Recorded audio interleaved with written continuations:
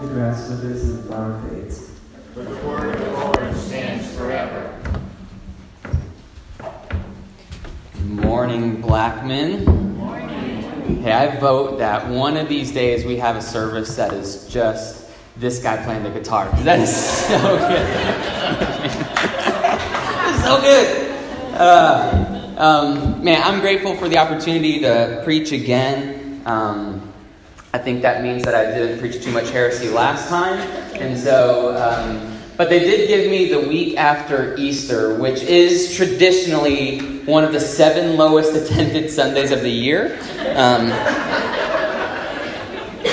it's funny, it follows Easter, which is the highest attended Sunday of the year, but you know what? Can't ask for too much here, I guess. So here's what happened last week. Last Sunday, roughly $18 billion were spent on Easter-related purchases. That includes clothes, food, candy, Peeps, and chocolate was the number one item placed in an Easter basket. And $91 million were spent on chocolate bunnies. No, I'm sorry, I take that back. There were 91 million chocolate bunnies sold on average. Yeah, 91 million. 59% of Americans eat the ears of the chocolate bunny first. The other 41% are not in church today and they need to repent. So,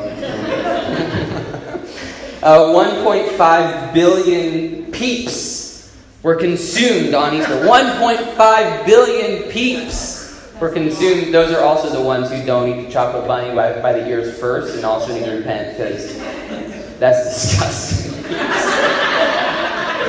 So, also more Americans attended church last Sunday than any other day of the year. So, there's almost this lull after Easter. It's kind of like with Christmas. There's this lull after you've been building up, and then you have the big Sunday, and it's great, and then afterwards it's just kind of like back to normal. The festivities are over, it's just kind of like back to everyday life.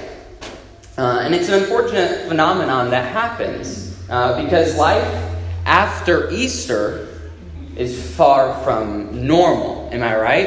In fact, life after Easter is far, far better than life before Easter. You know what I'm talking about? So in fact, Jess and I and her parents and Sam went to an Easter Monday concert with Andrew Peterson at a church in Franklin. And Andrew Peterson, who is so poetic, said at the very beginning that the party wasn't over on Sunday. The party just began on Sunday. And what he's describing is there's this party, there is this life after Easter. And I'm not just talking about the holiday that comes once a year. I'm talking about the actual resurrection event, the very first Easter Sunday. And so we're in Isaiah 43 today, and that is page 124 of your book. If you have one, if you don't have a book, I'm sure someone will be happy to get one with you or share theirs with you. But we're going to be talking this morning about something better on this side of Easter.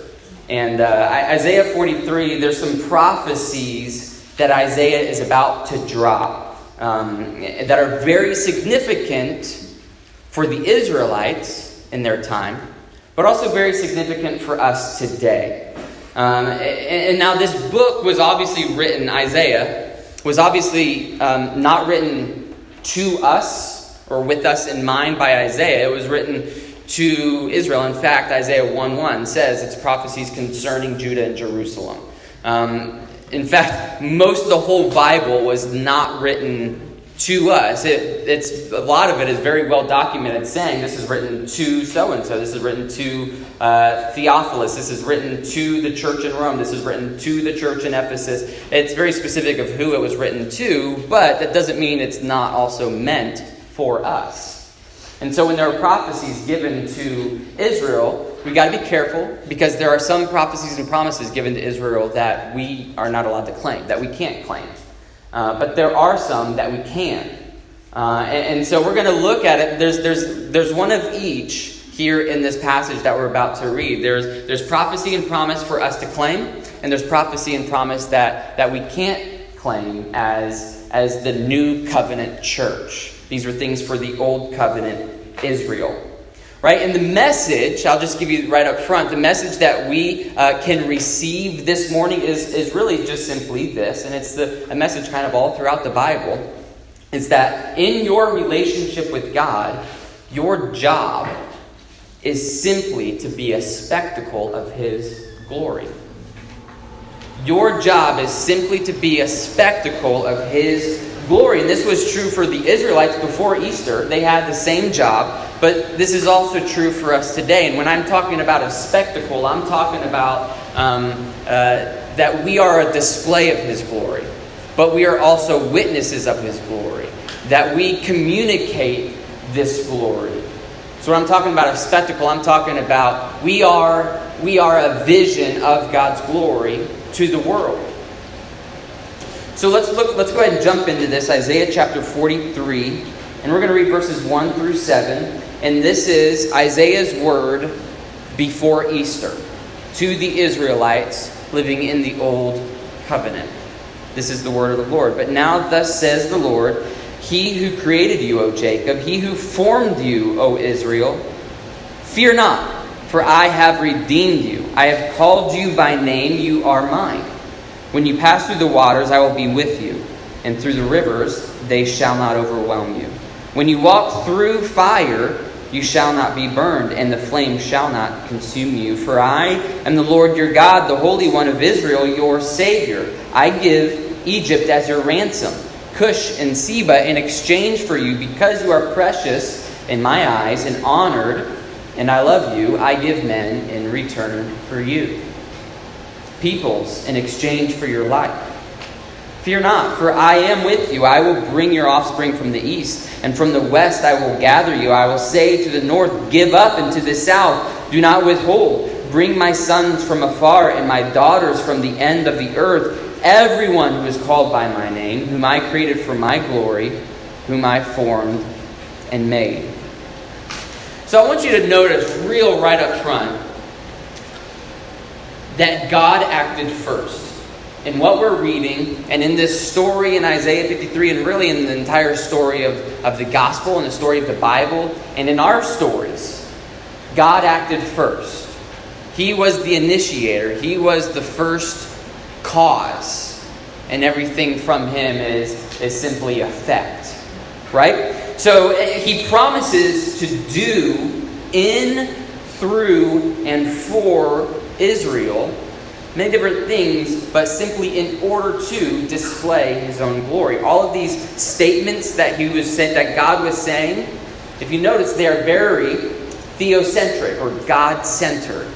They were God saying, I'm going to do this, and it's for this. It's for my glory. I'm going to lead you through here. I'm going to guide you through this, and it's going to be for my glory.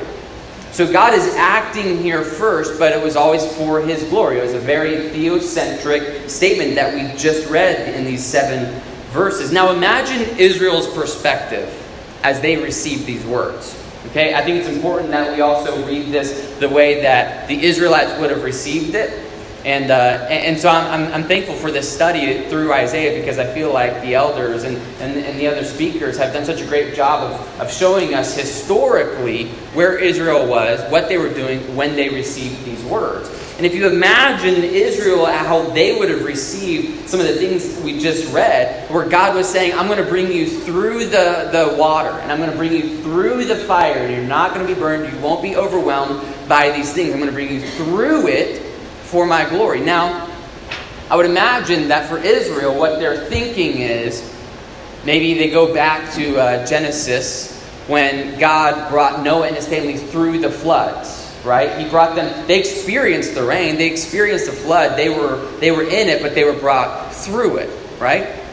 Or perhaps they thought a little bit forward into Exodus, and they thought about how God brought them through the Red Sea, right? They still had to pass the sea. They had to pass through. And it was God bringing them through the Red Sea. And so in their minds, they're thinking, okay, God's done some of these things already. And even just in a few years, once they entered the Babylonian captivity, you have the story of a couple guys, 3 guys, Shadrach, Meshach, and Abednego, who passed through fire. Right? And I would imagine when the story of those 3 guys was heard or told, that the Israelites would have been thinking about this prophecy that God had just given them. That when you pass through the fire, I will be with you.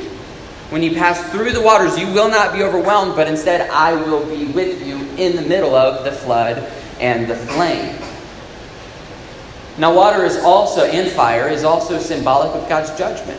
That was what he used in judgment in Noah's day. He flooded the world. Right? That was his judgment. In fire, there's prophecies of God coming again with fire in judgment. Right? And so we also see that there is prophecy of water and fire of judgment from God. But what we hear, what we read in this is that God is going to bring them through that they will be saved from the wrath of God, from the judgment of God. That judgment, that water and that fire will be placed on something or someone else. And they would not be consumed by his wrath. They would be delivered. They would not be overwhelmed by his judgment, but instead they would pass through in his presence. Now the next few verses explain why God did these things. Let's look at verses 8 through 13. Bring out the people who are blind, yet have eyes, who are deaf, yet have ears. All the nations gather together, and the peoples assemble.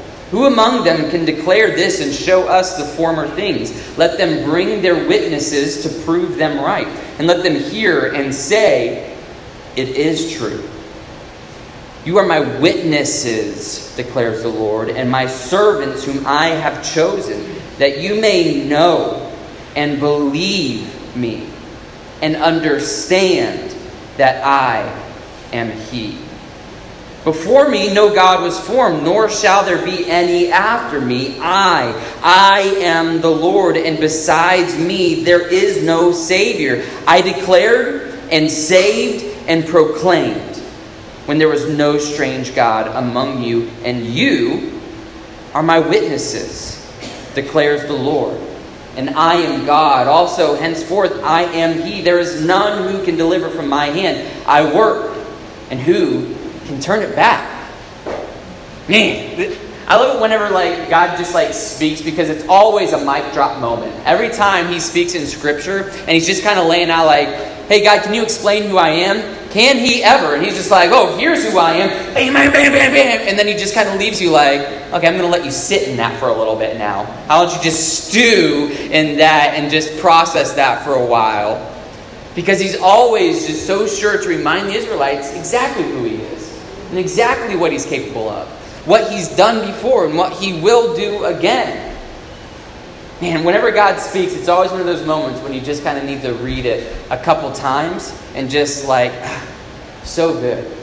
In fact, I don't know if this is the same about you, but I have emotions. And oftentimes my emotions are pretty low. And I don't like to talk about it, and I try to avoid it. And when I'm feeling low, I typically will try to just be I just need to do something to pep myself up. I just need to think my way out of this, right? I oftentimes just want to push away from those feelings or shove them down and bottle them up. But the reality is, when I read things like this, it's just always a reminder. It was one of the prayers I had this morning is God, just make me small in this moment, and just make yourself big. Let us see the majesty and the grandeur of who you are. And whenever I pause and stop to just reflect on him, it's kind of you know what, I can sit in this a little bit. Because knowing who he is, I can rest in the fact that this isn't resting on me. Right? I can rest in the fact that if he is who he just described himself to be, then I have the freedom to not try to be who he is, right? I have the freedom to just be who I am. I have the freedom to rest a little bit here. And it's, man, that just gives such freedom, such liberty to me. And it allows me to be able to just maybe sit in a little bit of this and not feel like I have to perfect myself. I don't have to feel like I have to make myself perfect in order to approach Him. I just know, I just can go to things like this when He's just described Himself, and I can just rest in who He is, because He gives me permission to be who I am. I didn't write any of that down, so I don't know where I am right now. So here's where we are with Israel, right? Israel was chosen in this moment to do one thing: to testify of what He just said about Himself. Right? In fact, when what we just read was, God says, I am this, I am this, I am this, and you're my witnesses. You get to enjoy the show. You get to sit back and watch me do my work. But what's a witness? Okay, a witness is not someone who's just seen or experienced something. A witness is also someone who shares what they saw. They have a responsibility to testify of the truth. That's what we have in court, is when you become a witness in court, when you're called in to testify, that's why you place your hand on a Bible and you make a swear, an oath, that I will tell nothing but the truth in this moment. I'm going to testify of what I've seen and what I know, what I witnessed and experienced, and I will say nothing but the truth in this moment. That's a witness, and that's what He's calling us to do. Not just a spectator, a witness. Not someone who just sits and observes, but someone who is actively pointing other people to what they've experienced before. So God calls Israel to act. He tells them, you're not just here to watch the show, you are here to participate in this story. And what is your role? To be a spectacle of God's glory, to be able to point other people to His glory, to be able to be a trophy case, right, of what He's done. To remind you what we talked about in Sunday school, the importance of showing your kids what God has done, the importance of teaching your children and pointing them to Christ as a witness. We are witnesses to our children of what God has done in our lives. Now, if you think about it from Israel's perspective, okay, what are they supposed to... But a few weeks ago, we addressed the story of Jericho, right? And so the spies go into Jericho and they meet a woman named Rahab. And what does she say to them? This is so cool. I love this part of the story of Jericho. Rahab says to them, hey, so we've all heard about your God and about what He's been doing through you and for you, and how He's been arranging these miraculous victories, and we are scared out of our minds. We are shaking in our boots, absolutely terrified. When you showed up, we quit. We gave up. Right? That's what she says to them is, okay, here, I'm going to let you in on the secret. Your enemy is actually scared out of their minds about your God right now. Why? Because word had spread. People were hearing what Yahweh, the God of Israel, had been doing. They heard about how, hang on a second, you're telling me that a group of slaves destroyed an enemy, like the empire, the Egyptian army? You're telling me that your God led you through a sea and then crushed an army with that? You're telling me that He's led you to defeat these other armies? Like time and time again, all Jericho is hearing about, they just get these rumors and these words that there's some country out there, new countries on the scene, and apparently they've got a God who knows how to win. And they're at your front door right now. Like Jericho was scared out of their minds, and that's what was the point of their witnessing, was they were spreading the word, and God's glory was getting out, and people were hearing about this powerful God named Yahweh, and those on the other side of Him didn't stand a chance. Word was getting out. Israel was being a witness. They were testifying of what God had been doing.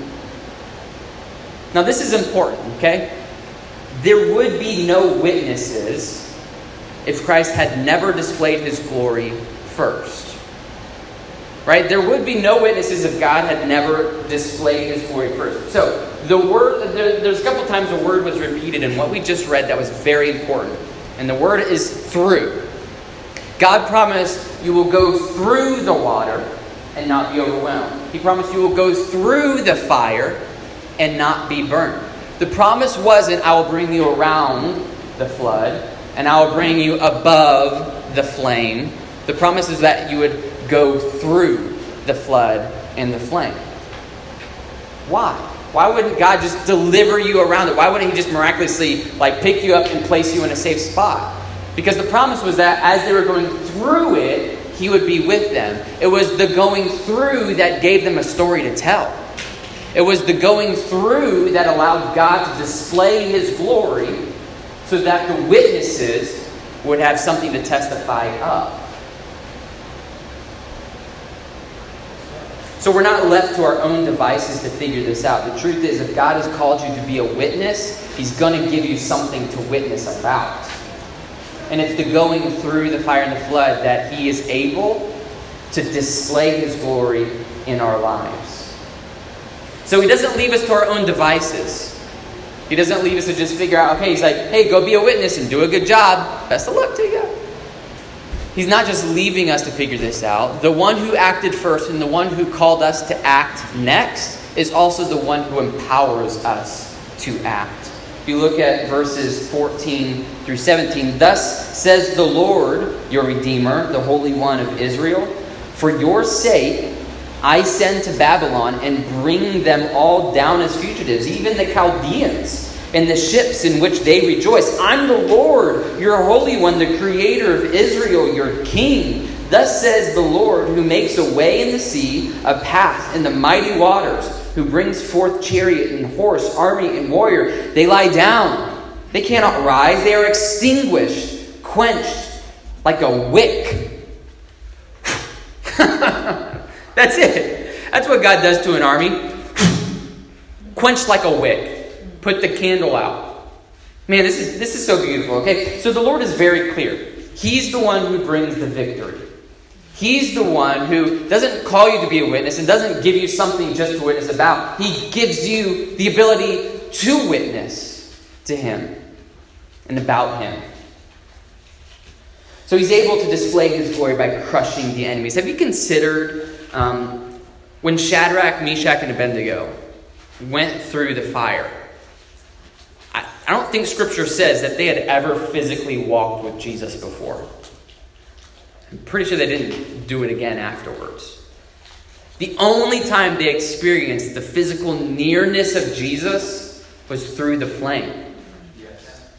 I wonder if Shadrach, Meshach, and Abednego looked back at the time in the furnace as probably the fondest memory they had. They look back at probably with some tears in their eyes, wishing they could be back in the furnace if it meant being with Jesus again. Have you ever considered, for them, the most glory they had ever experienced, and maybe even Nebuchadnezzar, who saw Jesus in the flame as well, that was the moment the Israelites would tell the story of for years and years to come. When Shadrach, Meshach, and Abednego had their grandkids gathered around them, what story do you think they were telling? The time they were in the fire. The time they were in the flame and not consumed. And I'm guessing they said it with tears in their eyes because what a beautiful moment. What a beautiful moment. God empowers us. He gives us a story to tell. He gives us the power to witness, to tell the story. I love it. So when the Lord calls us to be a witness, He's sure to give us something to witness about. Now for us, right? I've never walked through fire, so that's not my story to tell, but I can tell the story of Shadrach, Meshach, and Abednego. But it's the gospel that we in this new covenant get to share. It's the fact that Christ has come and He's died and He's risen and He's coming again. This is a beautiful story that we get to be witnesses of. This is the story of God's glory that we get to share and testify of. This is the very message itself that we carry, which is the power unto salvation. It's the very message that we carry is the power unto salvation. I think when you think of messengers, back then, whenever they would ride on their horses to bring a message to the king, right? The message itself was just that. It was just the message of something that had happened.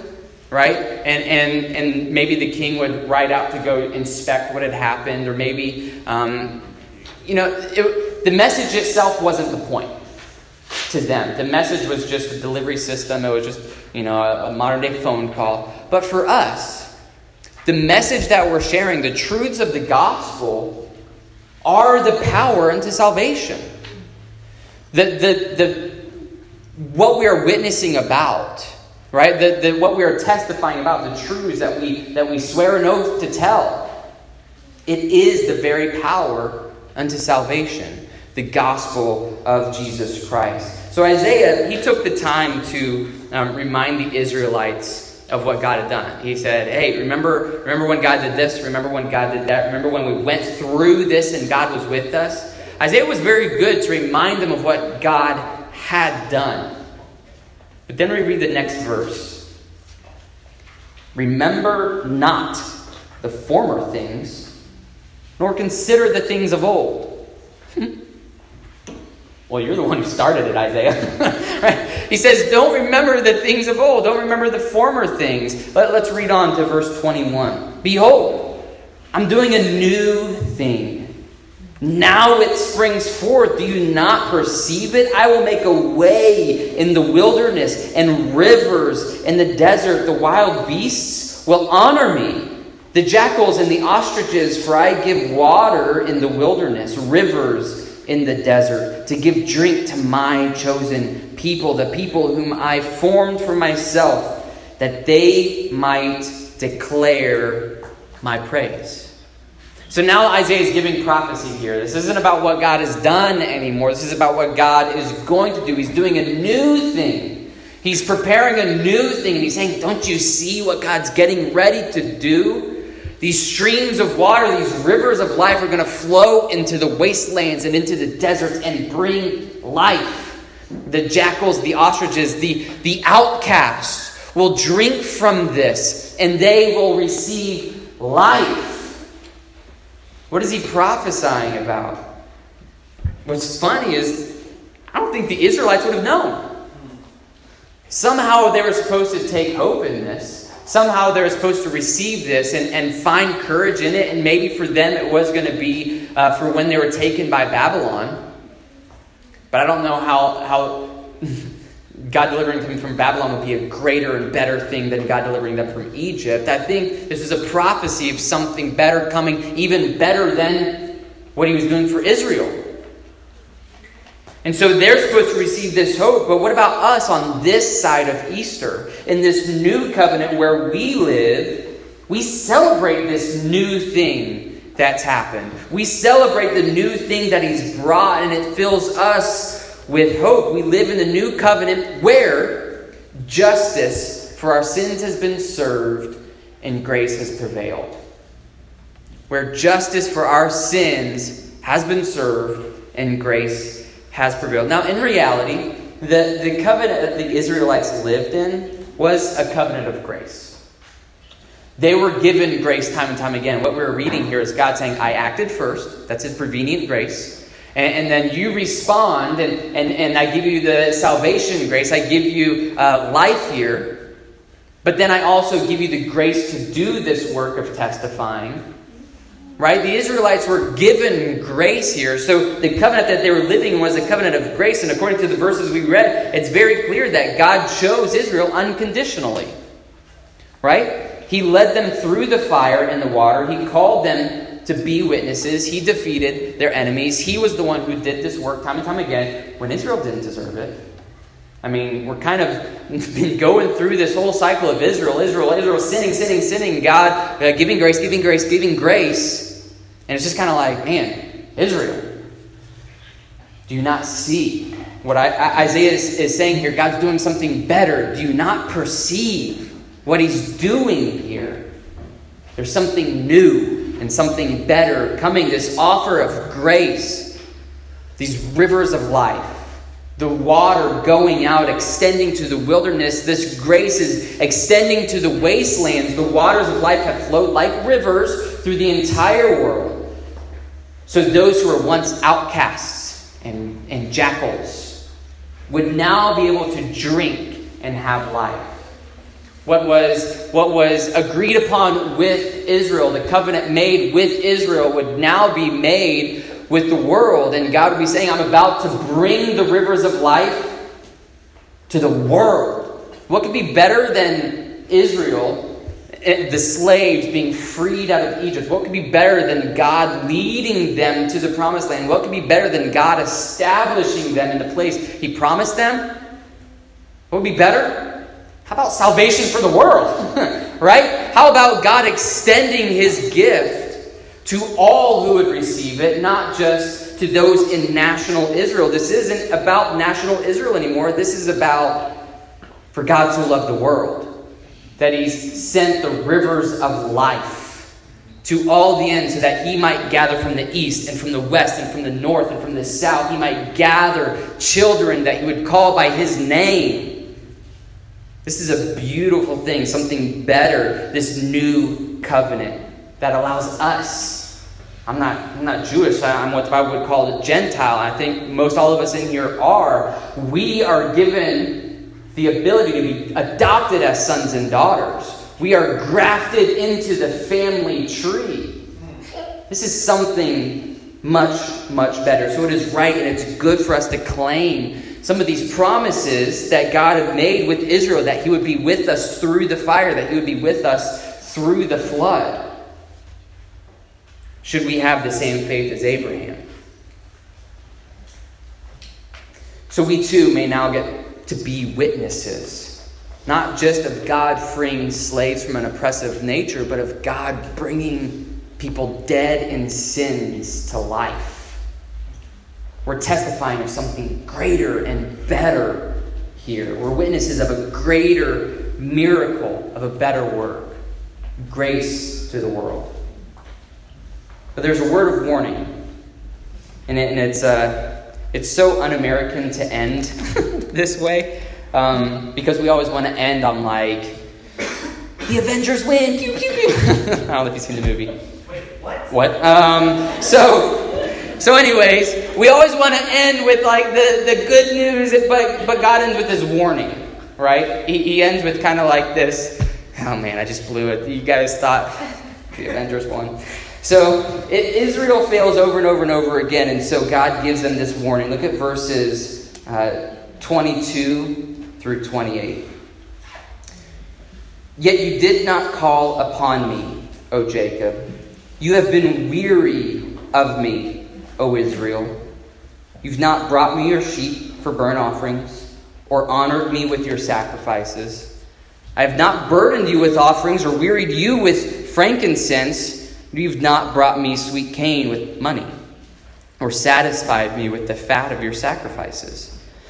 You have burdened me with your sins. You have wearied me with your iniquities. I am He who blots out your transgressions for my own sake, and I will not remember your sins. Put me in remembrance. Let us argue together. Set forth your case that you may be proved right. Your first father sinned, and your mediators transgressed against me. Therefore I will profane the princes of the sanctuary and deliver Jacob to utter destruction and Israel to reviling. There's a word of warning. Israel failed over and over and over again to be the witnesses God called them to be. Instead of giving Him the glory and pointing to His glory, they sought to steal the glory for themselves. They attempted to turn to other idols. In fact, really what they were doing is turning to themselves. Their pride, thinking we've arrived. We're here. Now it's time for us to figure out how to make this all work.